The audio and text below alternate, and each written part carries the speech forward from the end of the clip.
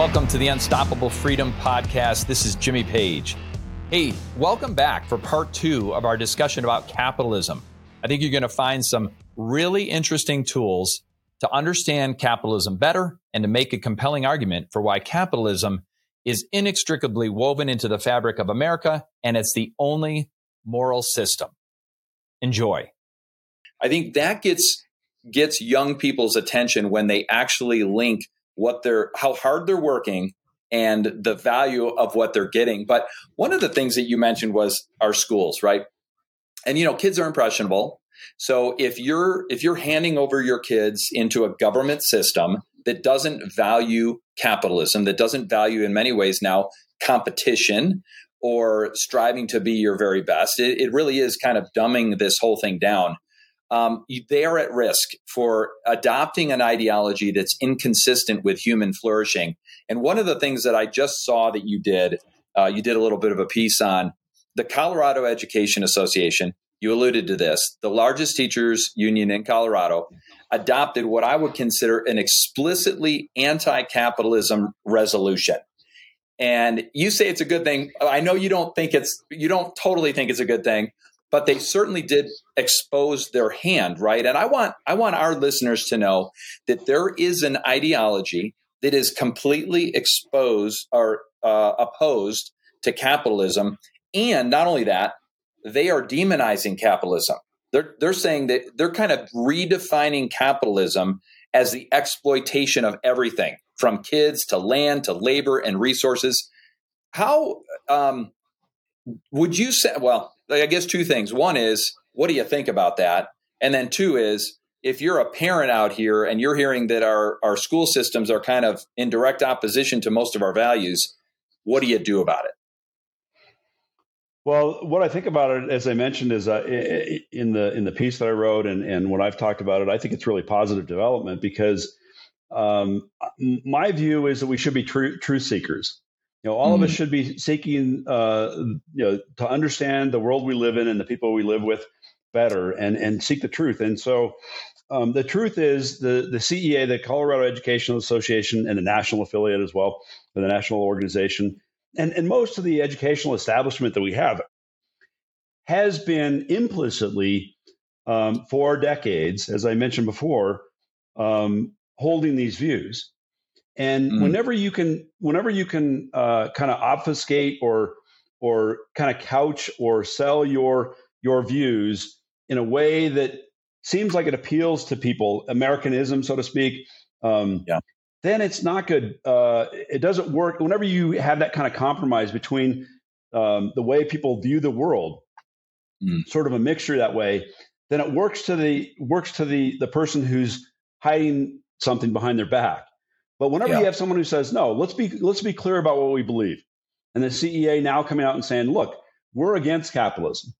That's a good development in the sense that now people will go, well, am I against capitalism? Am I for capitalism? What is this capitalism they're even talking about? Now they're taking advantage of, again, decades of people having capitalism misidentified and vilified.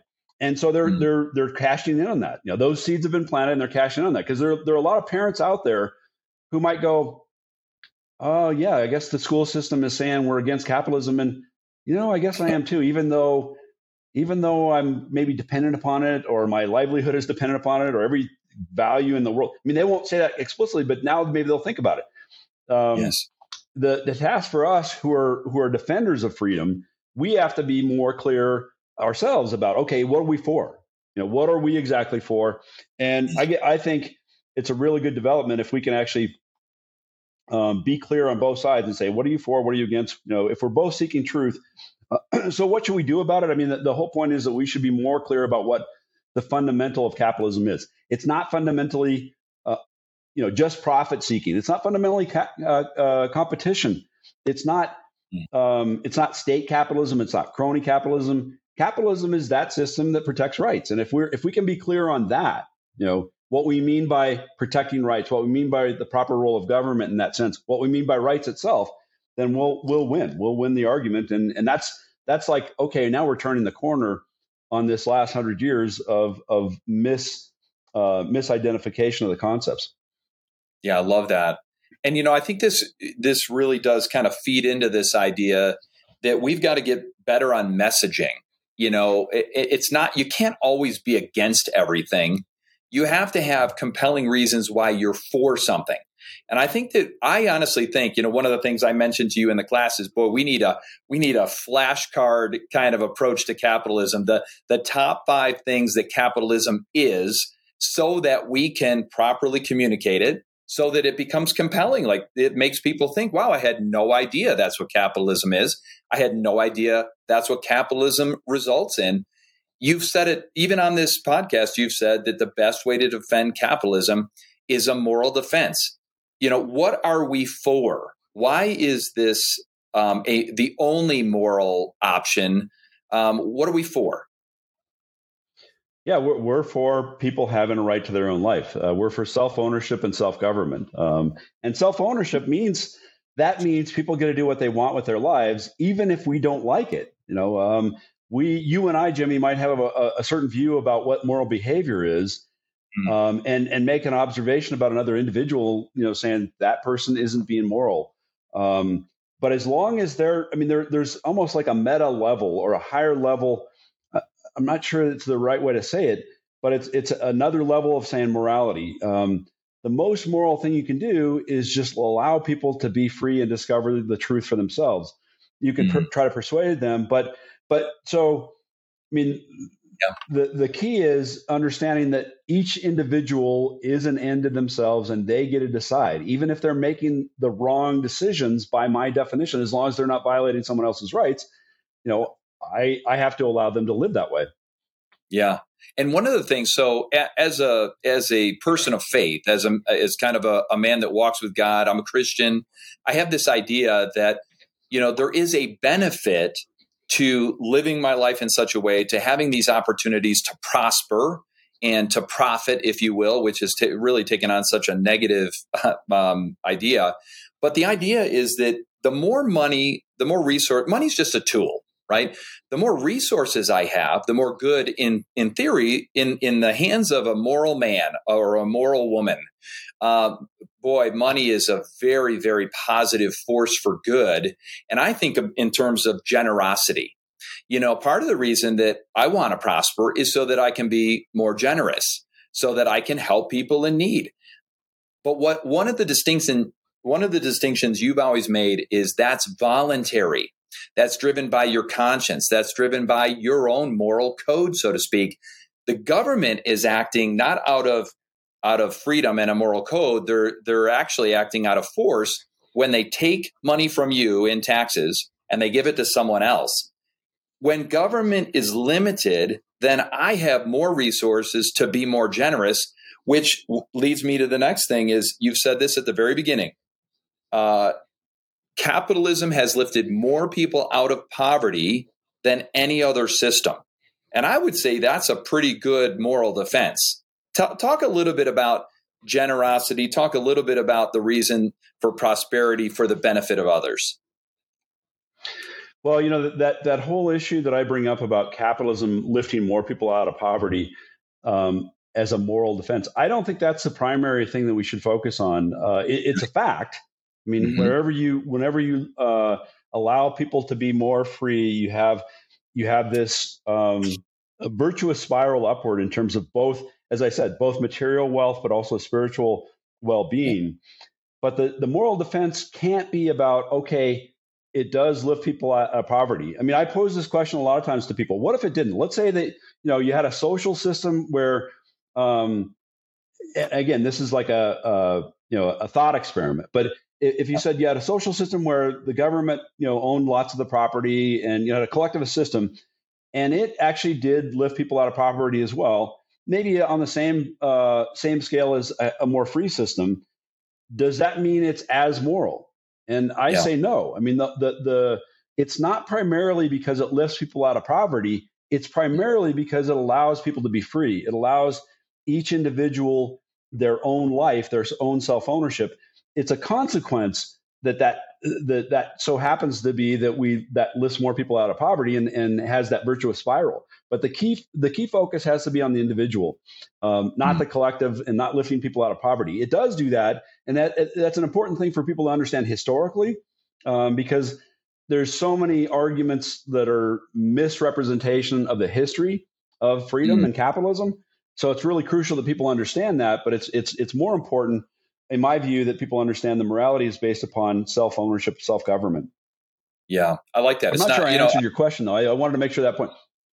Yeah. No, I think you did. I think you did, because I think that lifting people out of poverty can be a byproduct, and it obviously is a byproduct. But the primary one is that government should not be in the business of forcing people to do things against their conscience, and really in many ways against their own good. And that's I think the other thing I was going to mention. Yeah, you mentioned government shouldn't be in the business of force, but in one sense, that's the only business that government should be and can be in, right? Because if you don't have force, then you have voluntary behavior. People trading with each other or saying, "No, I'm not going to trade with you today. Goodbye. I'm not going to associate with you today. I have nothing to do with you today." Government this is something George Washington said really succinctly. Government is force. That's all it is. That's all it can be. That's all it ever could be.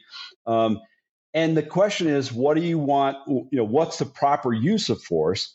And again, as it sounds repetitive, but the proper use of force is only in defense of rights, only in protection of rights. Now, it becomes more complicated when you're talking about, a specific police scenario, right? What is the job of the cop in that scenario? What is the job of the military? The job of the military is, in a sense, the same thing. Protect our rights as Americans, protect our right to life, liberty, pursuit of happiness. But when does that military force get employed to do that? And that gets more complicated. But in principle, it is just that idea of government is force, and the only proper government is the one that uses force to protect rights. That's right. Well, that's interesting. You jogged a thought in my mind just about the current push for reparations. Right now, this, of course, there's a lot of history to this. There's a lot of, we have a rough history in this area of subjugating people, and every single one of us would condemn parts of our history. The question now of reparations is taking money by force from one group of people and giving it to another. How do reparations fit into this whole idea of capitalism and economics and individual rights?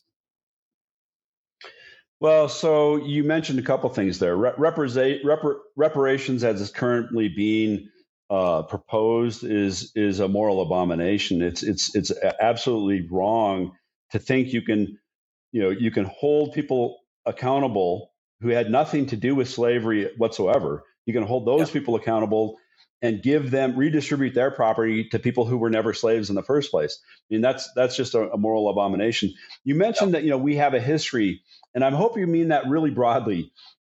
People oftentimes think we Americans have this history of subjugating other people, but we is much broader than that. All of human history has that history. Americans made it a problem. And and certainly that tradition was abhorrent all around the world as it was in America. But Americans the only one who actually said, no, we really have a problem we have to solve.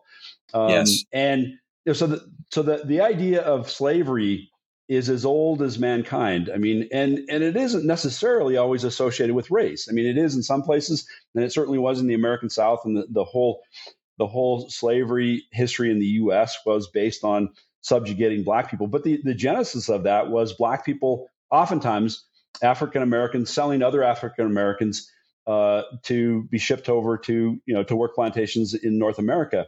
And the other fact that people don't know, I mean, this doesn't justify anything. Slavery itself should always and everywhere be condemned, morally condemned, and eradicated whenever it can be. But there were free Black people, free African Americans in the United States at that time who owned Black slaves themselves. Slavery has been with us since the beginning of time, and it's only once you said, wait, no, every individual, and then anthropologically understanding what we mean by that, every person, whether they're Black, white, female, male, whatever their gender is, whatever their race is, whatever their religion is, they're an individual. They're a precious individual, and they have a right to their own life. And it's morally wrong to subjugate them. So that's that's sort of my view, or I think the proper role or proper view of racism from a capitalist standpoint. Capitalism is the system that actually ended up helping to eradicate racism. Now, when you go back to the whole idea of reparations, if there were a way you could say, okay, we can identify specifically people who were wronged and specifically people who were benefited from this, but we're talking about hundreds of years now. It's impossible to do that, and all you would do is perpetrate a greater injustice to have the kind of reparations that California and maybe San Francisco and places like that are contemplating. It would be really destructive and take us backwards, not forward.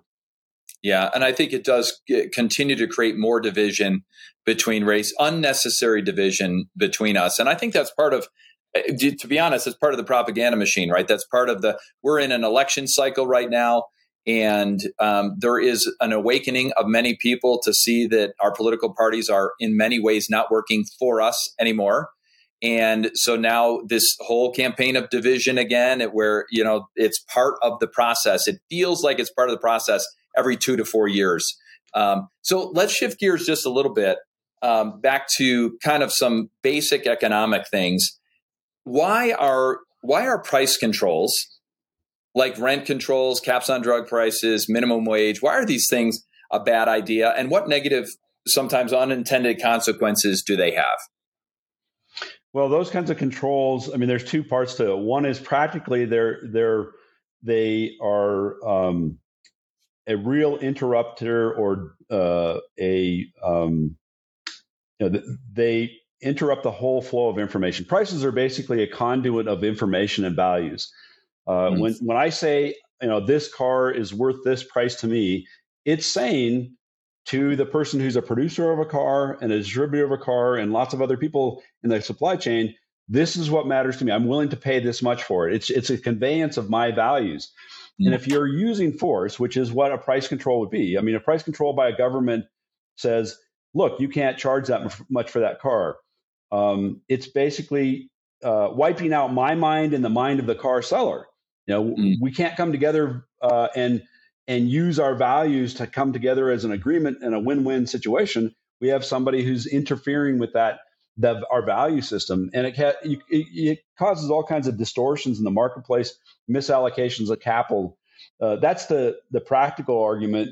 It doesn't work because you're interfering with people's values and what they care about. The moral is that you're using force to substitute some bureaucrat's judgment, or some bureaucrat who says he speaks for the collective good, their judgment for the person who has the property, the person who actually has the dollars to buy the car and the person who has the car to sell for the dollars.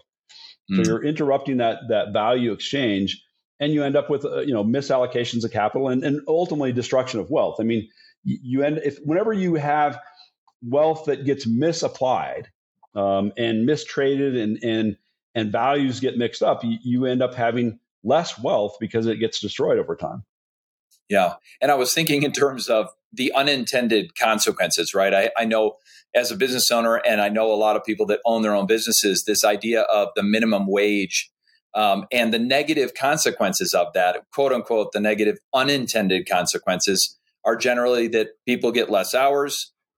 We have extended unemployment because businesses can't afford the labor anymore, or we have increases in prices that the customer is not willing to pay. And those costs always get passed on to the customer. So it's kind of like a big balloon. You squeeze one end of the balloon, the other end gets bigger.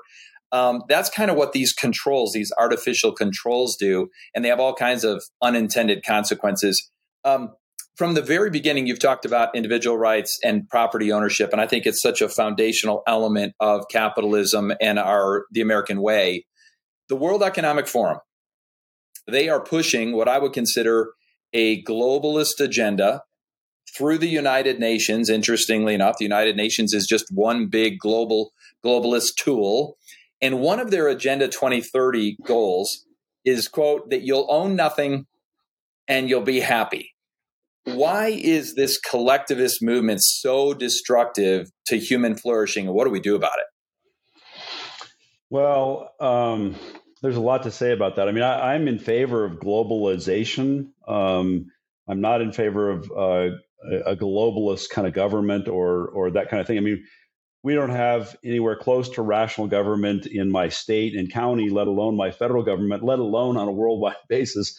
But I am in favor of globalization in the sense of more freedom to trade with more individuals. There's all kinds of, I mean, we've got 8 billion people on this planet, and that means 8 billion potentially creative, benevolent minds that offer value to me. And so I think it's really crucial that we distinguish between free trade amongst people and nations all over the world versus this push, like you're saying, and it is a Marxist push to say, let's us be the people who help you figure out that you don't need any property, and we're going to make it so you're going to be happier. It's a con, right? I mean, right. And what should we do about it? I mean, the young people, as you mentioned before, are the most susceptible to this kind of argument, at least in an innocent way. There are people out there who are, pushing this globalist agenda from the World Economic Forum who are really diabolical and want to have more control over people. But there are young people who advocate for it themselves, and I think in many ways innocence. But the way you convince them is just to address their mind honestly and say, okay, how about if I take your stuff?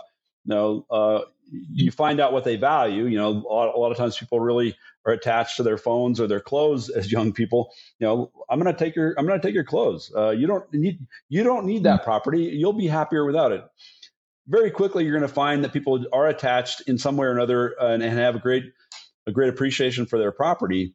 And Yes. you want to make the further case is that, if you're talking about at an extreme level, giving up your property, that means giving up your mind and your body and allowing some collectivist force, whether it's a World Economic Forum or the UN or even our own federal government, to decide what's best for you in terms of even your own body and mind, how you work, do you get to choose your career, or should the World Economic Forum decide, okay, this is what you're best at, and look, you're going to be happier without having any control over your own vocation or who you marry or whatever it might be.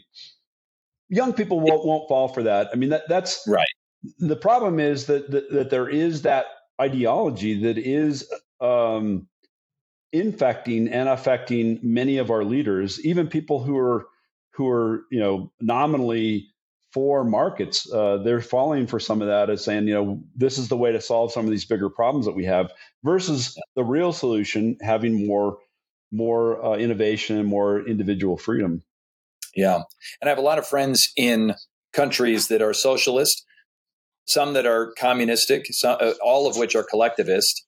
And they will tell you that nothing does more damage to a human being than when things are imposed upon them, when they don't have choices about the jobs that they're going to have, when there's zero incentive for them to work harder because there's no reward. It is a plague. And then, we've talked a lot about this idea that home ownership, the ownership of property, actually leads to more prosperity, more generational wealth than just about anything else. So, and our kids are getting this because they're right now in a situation where they can't, in many ways, afford to buy property. And they're realizing they're paying rent and getting no accumulation of wealth from that property. They're starting to say, hey, wait a minute, this doesn't make any sense. I don't like it at all. And that's good news, I think. When this collectivist stuff starts to happen to people and they experience it, oftentimes they don't like it very much. One of those areas is taxation. I've spent a lot of time thinking about how much tax we actually pay. We're taxed when we make money. We're taxed when we spend it. We're taxed when we invest it, when we save it, when we grow it. And we're even taxed when we die. I mean, it is diabolical. I think back to the patriots who dumped tea into the harbor because of a little itty bitty tax on tea. And now we're talking about, in some estimations, we're being taxed up to 50% of our real income. That should concern us, shouldn't it? And is there a pathway out of this exorbitant taxation? Well, the only pathway out that I see is that people have you have a critical mass of people who will reject taxation as such as force. Is people coming to the idea that no, there is no moral tax. Now, that's a difficult thing to say. Well, we have it. We're putting up with it all over the place. And you mentioned before, a young person getting their first paycheck and seeing that happen and going, this isn't right. I don't like it. But very quickly, just going, well, I got to get along to play along. This is the society I'm born in, and this is how it works. And then further buying the error of saying, well, we got to have government. I can't live in a free society without military and aircraft carriers and police forces and teachers and the EPA protecting me and all this kind of stuff. So they buy into that. I got to pay for this. Somebody's got to pay for it, so I have to pay for it. And I wouldn't do it I wouldn't do it voluntarily. So they've got to forcibly extract it from me. So you have to dig down and say, well, would you not pay for things that are valuable? Your own protection, your own rights protection. Would you pay for a government that was in its proper role? That's one thing, is that to have people think more clearly about that. But they've got to reject at its root the idea of force. That forcing people to do things against their better judgment is a good thing. That's just a moral precept we have to fight. It's a long battle, but it can be won. The founders themselves were winning it. They didn't have, in my view, quite enough of a philosophical foundation to really completely eradicate the idea of force from human relationships.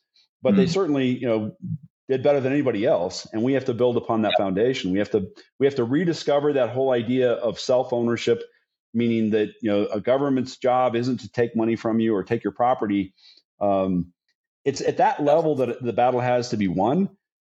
And there's a further thing of saying, okay, how do we do this on a practical level with all the things that we have that are supported by tax dollars today? How would they, we have to show a grander vision of how, if they really are valuable, and some of what our government does provide value, it would be provided even better in a marketplace. I mean, the classic example is, postal service. I mean, we still have a postal service. It's a legacy thing. But if you ask someone, if you really needed your mail delivered or your postal service done correctly, would you rather have it done by the U.S. Post Office or would you rather have it done by FedEx? Most people would say, I want the private company to get my stuff when I need it, right?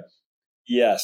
Yeah. And I can't tell you how many times our mail system has failed to deliver things that I've sent or were expecting in the mail. I mean, I can't even tell you, but I can count on less than two fingers the amount of times I don't get it from those private companies that make their living on reliability. Yeah, and every time you actually point examples like that out, anyone who's honest will say, this is a more practically a more effective system for delivering value. But they still have that hang up of saying, but we owe it to each other. We have to have this force because we have to have this collective good. The whole idea of collective good is a really confusing concept for people, and it's what oftentimes destroys a person's ability to think clearly about it. Yeah. And I think this force, of taking money, especially by taxes. I mean, you think about it, we've got property taxes, we've got tax on gas. Here in Colorado, it's over 25 cents per gallon. So when you add that up, you're like, wait a minute, that's a lot of money. When I go to and from the airport, I'm paying tolls on those roadways. Those are taxes. There are fees on everything. I love the way our government gets around taxes by calling things fees. Fees get attached to just about everything now. I think part of that is we need to elect people that believe in a more limited role of government, less taxation, so that we can roll back some of this stuff. But Mike, as we conclude, what are some resources that you recommend to parents and families? We've got a lot of people that are listening that want to be able to communicate the benefits of capitalism in a simple and easy to understand way. I mean, I read Atlas Shrugged. That book is, I don't even know, 1,000 pages. It is compelling. Most families probably aren't going to read that. Do you have any other kind of simplified resources that you would recommend to people? Well, one resource is to listen to you more often, right? I think people should tune into the the both entertainment and information that you're providing, Jimmy. And I would say as well, they should listen to our Defenders of Capitalism podcast, My Capital Idea. There's a lot of really good resources. You mentioned Atlas Shrugged and Ayn Rand. She wrote lots of nonfiction that people should read that isn't nearly as long or daunting as reading Atlas Shrugged. There's in a sense a boiled down version of Atlas Shrugged that's nonfiction. It doesn't have the story. And sometimes we argue about whether we should actually have that. I mean, stories are compelling, and that's oftentimes what makes Atlas Shrugged so life-changing for many people, is because they see it as, in reality, or at least in a story setting, they can see the actual implications. But there's a book called Capitalism, the Unknown Ideal by Ayn Rand, which I would recommend. And there's lots of other nonfiction that she wrote. There's other great economists and resources in the field. Certainly the Foundation for Economic Education is mostly a force for good, Cato Institute. There's a lot of people out there who are fighting for freedom and on a political level saying, here's the principle we should be, and at root have that principle of non-initiation of force and the proper role of government being to protect rights. There's a number of political institutions, but I would say the biggest thing I would recommend people do is understand their founding better. I mean, the American founders had an incredible achievement, and it's underappreciated today. And unfortunately, it's not taught well in schools. So people have to take it upon themselves to really rediscover that achievement of what the founders did. I mean, they should read the Federalist Papers. They should read the founding documents, the Declaration and the Constitution, and the whole context. I mean, there's a really good book by a guy named Brad Thompson I would recommend, Understand the American Mind at the time of the Revolution. He basically goes back 10 to 15 years, 20 years even before 1776, and shows the sort of seeds that were being planted there, the genesis of some of the ideas of what came together in 1776, how they came to these conclusions of, no, we don't only want to reject England, but we want to have a positive understanding, a positive a role for government of saying, here's what a proper government does. So there's a lot of great resources out there. I know I'm rambling about it. I could probably come up with even a better list. Well, that's excellent. And we'll put all those resources in the notes for the podcast as well. But Mike, I wanted to thank you. Your podcast is exceptional. The Capital Idea, it's absolutely exceptional. We'll put a link to that in our notes as well. Thank you for investing so much in leaders within Colorado and leaders really around the nation to understand our founding principles, to understand capitalism in a way that's compelling so that we can make the argument. I appreciate your time today, my friend. God bless you. Jimmy, I really appreciate the opportunity. I appreciate the good work that you're doing. Thank you so much.